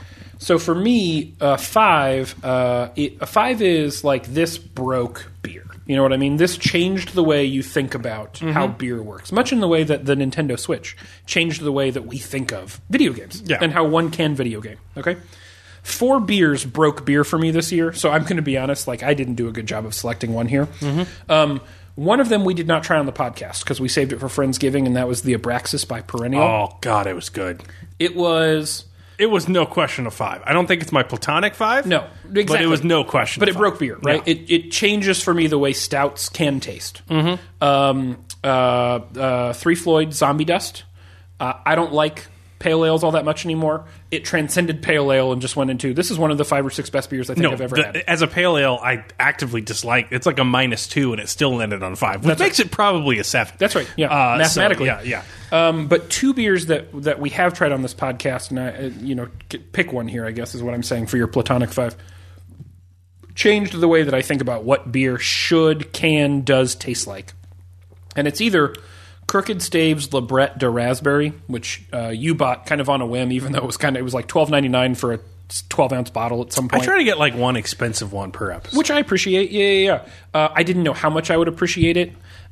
First off, it changed the narrative for me a little bit. As I was getting into sours, cherries were the things that like always came up. Another for me. solid flavor for me, right? And then we tried this raspberry from Crooked Stave, and Crooked Stave has quickly moved up my favorite brewery ranking. I think it's out of Denver. They just do sours really well, tarts really well, and I remember tasting it and taking a literal step back. Like, I don't know how to talk about this beer other than this beer makes me happy. I'm smiling. It's delicious. One other beer, same category, had the same effect for me. Mark and Janice were kind enough to, send us via a transport route. New Belgium's Le Crique Noir, which was that cherry sour bomber. Also amazing. It broke beer for me. And as someone who can't get enough of a good sour ale aged on cherries in unique ways and for ridiculous amounts of time or whatever, that beer, I think I said it while we were tasting it, might be the best sour I've ever tasted. And now that sours have become my like go-to, I'm going to drink this beer. If that for me is the thing by which I evaluate the deliciousness of beer, and this thing elevated that level of that's probably the platonic 5. Right? I mean, that's the thing which seems to be the perfect form of the perfect form. So for me, it's either the Crooked Stave Librette de Raspberry or the Le Crique Noir. I get that. So for me, a 5. I really waffled on this. You made a good call, though. So Vape Tricks is making a hard push at the end because I'm drinking a lot of it. That and I'm drinkability is important. Super drinkable. But I'm talking 5. Yeah. Tastes so good. Right. It blows other categories out of the water. And at that point, I did this Saturday finish a 6-pack of pumpkin ale by myself, which was a mistake. Yep. Because my head was splitting apart into a billion pieces the next day. Because it's 10%, and it's down from 11%, which is when I came to love it. The Schlafly Pumpkin Ale? It's got to be Schlafly Pumpkin Ale because what is more 5 than a flavor, a drinkability that is so good that you make an appointment with grief the next day? And I literally scheduled that, and it's like, regret at roughly 7:30 in the morning for the next day. I'll meet you there, regret. For right now, I'm going to live in a hedonistic heaven. It's worth how far I'm going to drop. Because, man, it's a punishing beer in terms of alcohol for the taste. And I love Vape Tricks, but I don't wake up the next day after drinking some Vape Tricks thinking, like, dear God, what were you thinking, past Caleb? Right. You have ruined the life of future Caleb. I will take a clone of myself, a future Caleb. I will ruin his day. Yeah, that's right. To drink a pump of and then I'll do it again. Yeah, and then I'll do it again. And that's a 5. It's the thing that I think you're right about here the most, other than obviously the deliciousness of the flavor. I'm willing to pay a price for Schlafly Pumpkin Ale.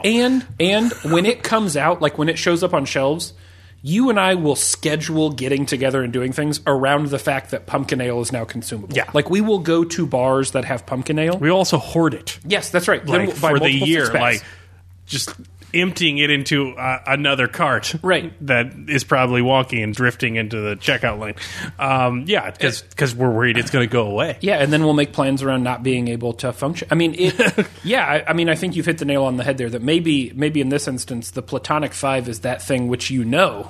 You know, it's Icarus, right? Like, you know. Yeah. Don't go close to the sun. But I'm like, it's pretty nice That's close good to the looking. sun. That sun is spicy AF. I really like the cloves on that sun. Yeah. And you jump up in there. I mean, I think that's a good pull. So, anyways, I just want to say to Chris Reed, this was a really cool question. Yeah. Granted, we extrapolated a little bit. It's also a really good setup. It got me thinking for our beer and review, which I imagine we'll do on our patron-only episode at the end of December. Beer and review. Yeah, so the beer and review, where we will review our I think fives. that literally drops on like the 31st. Yeah, so. like New Year's Day. Yeah. We'll review our fives for the year as many as we can all find. 5 episodes. And we are just going to lavish praise on these things. And also probably get, like, real drunk. Yeah, a super positive episode. Yeah. So we've got one segment left. We're on to Drunk Enough. We got to grab one more beer, and we'll be right back.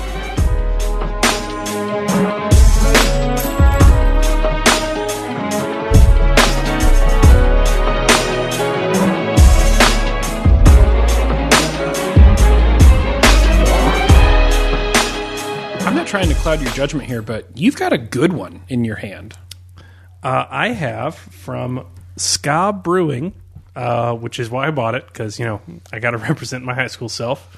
What was your high school ska really band? into ska. What was your band? Didn't you have a band in high school? I was never cool enough to have a ska band. I had a punk band because we couldn't find horn I thought it was players. called like Mormon Centaurs or something. No, it wasn't, sadly. So it's Ska Brewing's Modus Operandi India Pale Ale. So I'm going to give it a try on the air. Look, when I was drinking IPAs, this was my go-to. I mean, it is super fucking drinkable. They were selling this shit in a can long before a lot of other breweries were, and you could buy it on the cheap. How do you feel about it? I like it quite a bit. It's good, right? Yeah, this is an SNES for me. Yeah, I mean, which is saying something for a pale ale for me. India Pale Ale. It's an IPA, and don't get me wrong, they are heavy on the bitter, but like I think it's pretty good. Yeah, but it's not undoing me. Right, It's not so high on the bitterness unit. It's like, well, I've maxed out. Yeah, I've crushed my palate. And then you kept going. Yeah. And why did you do that? It's an India Pale Ale. Yep. It tastes like it, and it should taste like it. Absolutely. But it's not excessive. God, there's been a range in this episode. There really has. Yeah. I finished a 6-pack of those during a kickball game in grad school, and I threw up that day. So I'm not Because sure. college is serious business. I'm not sure if a it was kickball the game. Kickball? How many Spencer stories end with you puking? More than we have talked about. I don't know. More than don't. There's probably a backer level where all I do is tell puke stories, but I don't know what it is. That's a That's the milestone. $7 episodes. Yeah. All right. Anyways, we're into Drunk Enough, and this is where we take on something bigger than ourselves. Yeah. And today, really interesting question. We're asking ourselves, how do you turn off the reflex to search for narrative? So it's 2017. Things are, for lack of a better word, fucked up. And, there's a real attempt here, I think, to try to create some sense of order out of all this chaos and say, no, I can connect the dots between these things and say that there's a narrative arc here. There's an obvious resolution coming. And yet it's getting harder and harder to feel like that, if true, that narrative arc is really good or what I'm looking for, or that it even exists at all, because it all seems so fucking impossibly random and weird. Mm-hmm. So how do you deal with that? What is a really human instinct, right? I mean, This is Fisher's bit, right? And narration is human this is how we make sense of the world. Or at least how I do. Right. I'm not sure how some people do anymore. Right. But it's at least what I'm trying to do. How do we get out of that? And I don't know. I mean, this is an interesting question. It's something that you've posed, so I'm going to let you take a first run at it. So yeah, I'm regarding myself like specifically when the Mueller plea deal happened. Yeah. My impulse against all of my nihilism and jaded cynicism was to be like, yes, it begins. Right. Finally, the beginning of the end. Justice will come to pass. Mm-hmm. And I'm seeking every part of this narrative to be like, well, the reason they didn't bring up Turkey is because he got a good deal. Right. And it's because he can dime on somebody That's who's right. higher That's up. right. Yeah. And eventually there's going to be I've stuff told like myself that 11 times in Yes. the last hour. Eventually, I said it to myself, and then eventually I hear it from other places. Just like, what if he proves it beyond a reasonable doubt? And it doesn't fucking matter. And it doesn't fucking matter because they control all levels of government. Right. And impeachment is impossible. And the American public doesn't care because that's how he got elected in the first place. I'm like, oh, yeah. Oh, yeah, that's probably what's going to happen. Yeah, for sure. And so I find myself at the point where, like, I was literally asking people, is it okay for me to feel optimistic about this? And they're like, yes, do feel optimistic. But I'm like, that doesn't sound right. Are you sure? That doesn't sound right. And here's the thing. It could easily be the reverse. Yeah. It could be I am in the narrative and I realize, well, this is ultimately a tragedy. And the genre so far has been, I mean, not even tragic. No one's taking a fall from high to low. It's just this bleakly nihilistic Tom Waits song of a government we're caught ourselves in. And we're all rain dogs and talking to rats. And that's our life now. And so I'm trying to fit it into the genre. It's like, well, yeah, hope doesn't fit into this. This is not True Detective. Hope doesn't fit in here. There's no True Detective weird hopeful finale in the middle of this. No, Rust and Marty live horrible short lives. They do something that ultimately amounts to nothing. They never end up on the cruise ship and then together. they die. They never end up on the cruise ship together. That doesn't fit with the genre of what's going on. And then, like, I realize I'm doing the same thing. Right. I am discounting reality both ways. Yeah. Because I really want this to fit into any kind of narrative framework that makes sense. And to be clear, that's all that makes sense to me, because I don't know if that's all that makes sense to humans, and I think there's a solid case that that's all that makes sense to humans. Like, again, you said the Fisher argument. Yeah. But it's definitely the only thing that's ever made sense to me. Yeah. As the guy who will buy every DLC that has extra story missions, and then you want skins, and I'm like, I don't give a damn That's how the it thing. looks. Like, I just want more story. So I need to cut this out of myself to survive. That's what I'm finding myself in a situation is like, this organ is corrupted. It's full of pus and grossness. It's necrotic. It is not helping me out anymore. It's not doing its organ job. It's doing quite the reverse. I got to get this out of me for my operating systems to continue moving. And yet, I don't know how to do that. So, like, I have a counterintuitive take here, and this is my eternal optimist bit that I'm going to play for a few minutes. This one again. This one's back. Hey, man, I've got to tell myself there are better things out here because I've had 2 1s during this episode, and I kind of just want to give up. So I'm really looking for a path here. The hope of the future is all that keeps you going. Yeah, that's right. In the world of ones. So, first and foremost, like, I think you can turn it off. I choose not to turn it off. What I choose to do is I just choose to change what I think of is the end or the symbolic resolution or whatever we're talking about here. Okay, so let me explain. First and foremost, I do think that there's probably something preternatural, biological, I don't know, about the nature, certainly cultural, about making sense of the world in terms of narratives. I'm all in on this. I just think it's true. Mm-hmm. I'm not saying that it's true for everyone. I'm not saying that there aren't conditions which preclude one's ability to make sense of the world like that, but I'm saying that by and large, it is a way in which we are socialized and therefore make sense of things. The choice, though, to ascribe value to those narratives, I do not think is grounded in any greater than thou place of origin. I think that you, as the individual, get to choose, is this a good story or a bad story? How does it end? And do I want to continue to look for the end? And I think that as humans, we get a lot of choice over that. Maybe we don't. I'm not saying that there aren't events which are outside of our control. And I'm not saying that some of those events aren't so overwhelmingly negative or positive that our ability to choose to interpret them in an alternative way is clouded by the overwhelming negativity. I mean, sometimes when I see really bad shit happen to people and, those eternal optimists like myself come in and say, like, hey, just think positive. It's like, fuck you. I mean, this shit's bad. You know what I mean? Objectively. And I understand that. And so I'm accounting for all these conditions when I say that in this particular mess that we're talking about, and that's what we're talking about. I mean, we're just talking about abject chaos. Meaning does not exist anymore. We are so far beyond truth in whatever conceivable way we've talked about truth as a culture, at least in my lifetime, I think. We're way past that. This is if we all make it past this, and I tell myself that we will, scholars 30 years from now will study the time period in which the United States lost its fucking mind again. I mean, we've certainly done some fucked up shit in our past. More fucked up shit than this, don't get me wrong. More fucked up shit than not fucked up shit. That's right. Yeah. This seems like a uniquely odd time to do such fucked up shit, while there's also a pretty strong cultural narrative of enlightenment around how fucked up we've been, and that we still continue to talk about this as pretty fucked up. So, I mean, the whole thing is kind of flabbergasting to me. Having said that... get Harvey Weinstein. Get everybody else. That's right. Get him. And I'm like, yeah, justice. And then it's like, no, just Hollywood.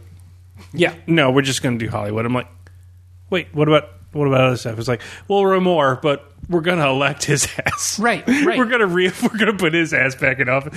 I'm like, no, keep going. Right. Like, this is the part of the story where you gain momentum and continue going forward. Why would you just stop there? Like, wouldn't that violate the impetus of the whole endeavor? Right. And it does. That, and for it's me, just, boo. Like, there goes the narrative. But see, that's the bit. That's what, so I'm not going to abandon that choice, some of that choice, to interpret this as a narrative which has an arc and all that stuff. Instead, what I do, and I don't know if this is a healthy strategy, but it's working for me right now, we'll see, is I just keep changing what I think the fifth act is.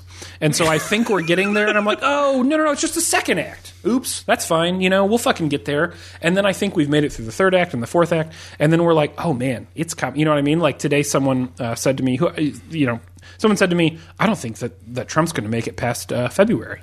And I was like, yeah, it'd be great. But in my mind, I'm like, no. This is first act shit, right? Like, we've just learned there's some intrigue here. And so all I've continued to do is kind of like reorder in my mind how the story fits together. And for me, there is no end until there is an end. And so I don't see any of this as predictive or forecasting, because that, I think, is what sets it up for disappointment, trying to figure out how far we are then from the narrative resolution. And instead I go, okay, I think we're going to get there. I don't know how far along it is, but I know that all of this is a part of the process to getting me there, and it's a really functional definition rather than principled definition of the narrative.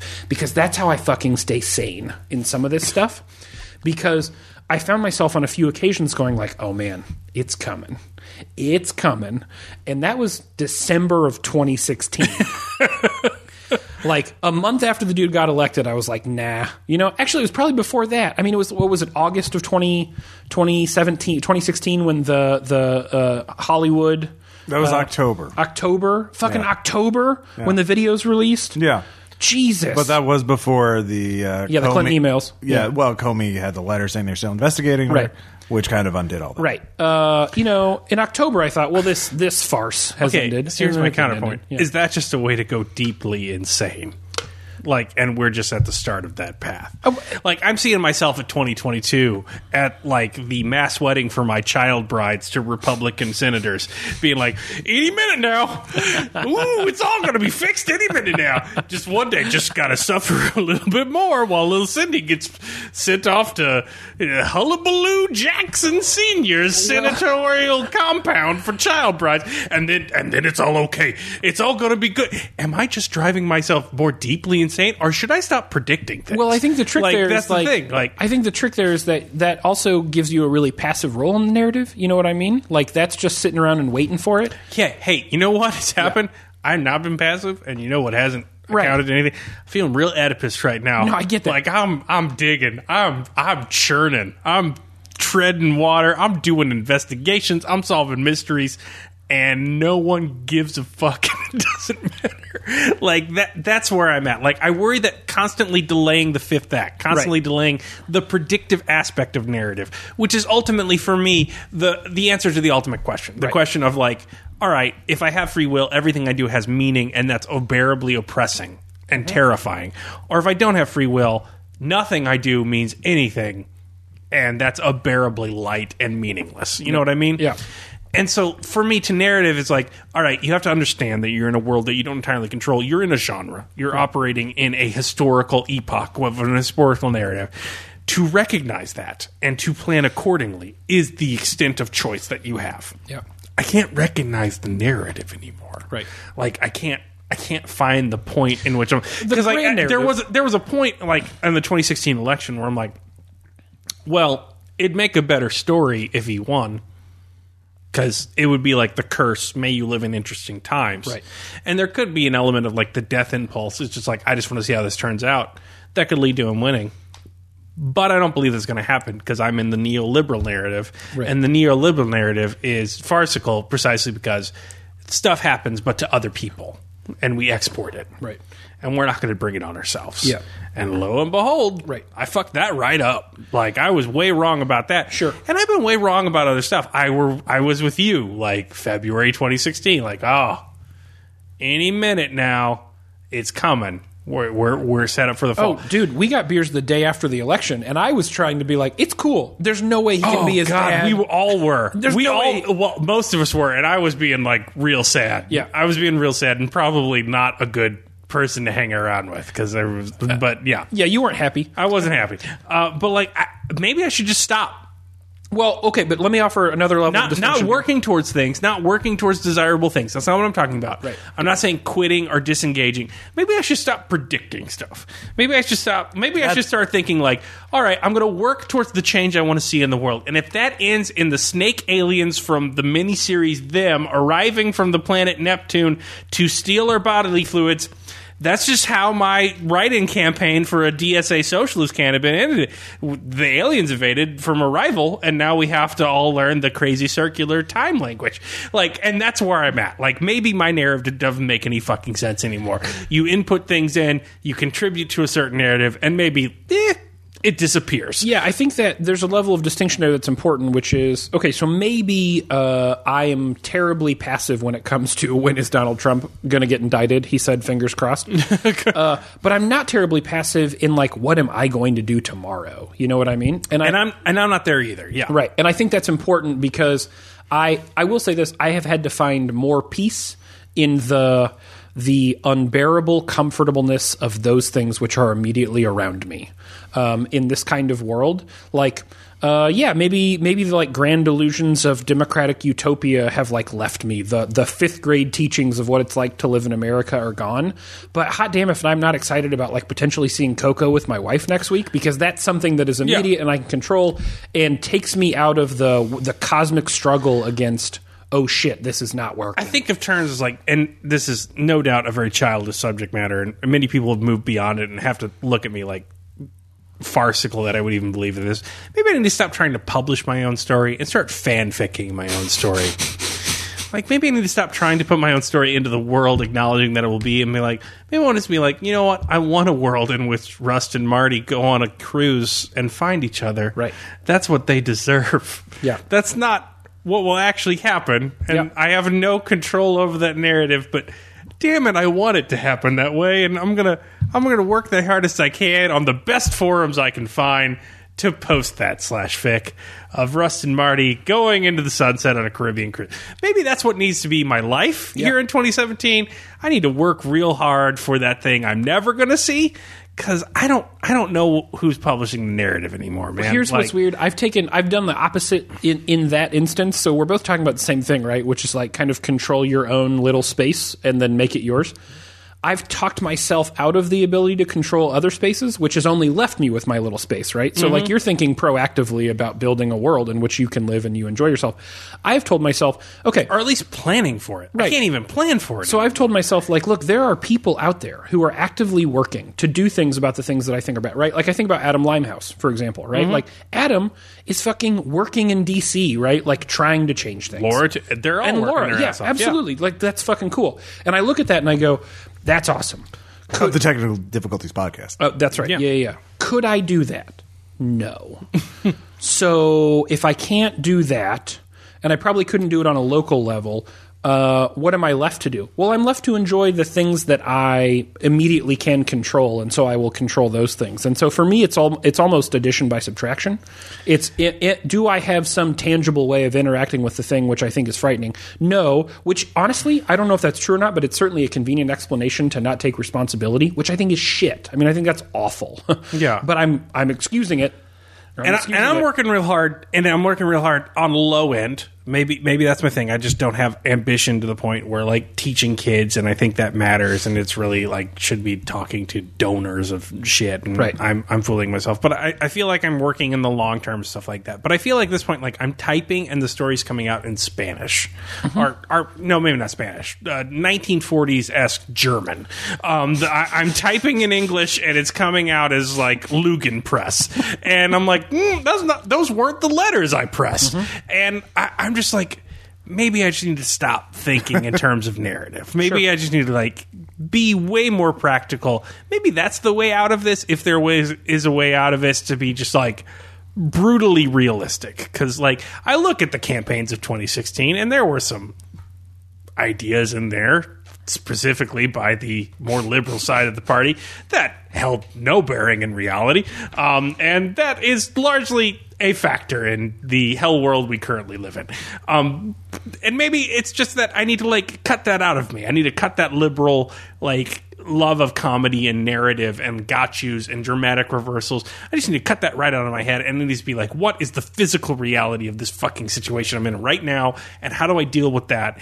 And I need to be an animal for the world I want to be, not a, well, you know, the wheel of history comes around again, and the pendulum, and the this, that. No, maybe it doesn't. Maybe progress is an illusion and a narrative we tell ourselves, and we should focus on like the here and now. You know, let me make an awful analogy, comparison.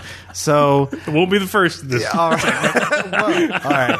I didn't need that. I'm trying to help. So, maybe it's like we're the director of Blade 3, and we're trying to make the best Blade movie at all, that we can. But Wesley Snipes is being so combative. Wants no part. He won't even open his eyes for a scene. And so you have to CGI the eyes on to Wesley Snipes in certain scenes because he keeps his eyes closed. But you wind up making the movie, and it helps Ryan Reynolds' career because he's more charismatic than Wesley Snipes in that movie. And so we eventually get Deadpool years later. So, it's a long and twisted process. But so just think, it's unintended consequences can be beneficial at times. So Ross just butterfly affected you to explain that you might end up as Deadpool. That is so awesome. To be clear, in my questioning of is narrative making even meaningful anymore, your response Blade 3. is to respond with a meta Hollywood narrative of a narrative about a vampire that walks during the day. A Daywalker, yes. Yes, yeah, that is how they refer to him. That they had to CGI his eyes on. Did I actually summarize what happened there? Yeah, but right. it leads to Deadpool. So is Donald Trump Wesley Snipes in this scenario? No, he's Hunter Hearst Helmsley. yeah, exactly. He's Triple H. Yeah, Thank you. yeah, That was good. yeah. No, he's not. He's not. We all wish Donald Trump was Wesley Snipes. Yeah. He'd be more averse to taxes. at this point. Mike Pence would be the IRS going after Wesley Snipes. Yeah, or Piper Perry. Is that a Piper? Yeah. Piper. Piper last something. name? Yep. Well, look, I don't have a good segue, or really, Like most drunken enoughs, we have arrived nowhere. I don't have any way to recover from what Except Ross for did. So I just want to say thank you. If you stuck around long enough to get to that, you earned every minute of what you got. Okay. If you've been listening to this whole thing, we appreciate you more than we can possibly ever articulate. If you're a Patreon at any level, thank you. If you're not a Patreon, but you just listen to this shit and occasionally tell your friends about how awful or not awful it is, that's also cool too, because you're spreading the word, and we need that. So thank you at whatever level and whatever level of interest that you're working for us. As the good people of the Mixed Six community. If you're not following us on Twitter, check us out at the Mixed Six. If you're not if you're not checking us out on Facebook, it's facebook.com/the Mixed Six. We have a page and a group. You can also check out our website, www.themixed6.com, and we've got a YouTube channel up, youtube.com/the Mixed Six. Maybe, I don't know how URLs work. I'm going to be totally honest with you. Just search for the Mixed Six. It's a channel. Thanks for everything that you do. This has been an absolute blast, but for all of the shit beer that I drank while Caleb enjoyed himself. And we cannot underscore this enough. I'm sorry for what producer Ross just did. Once again, this has been the Mixed Six. I'm Spencer. A wise man once said, some motherfuckers always try to ice skate uphill. I watched Blade 1 yesterday.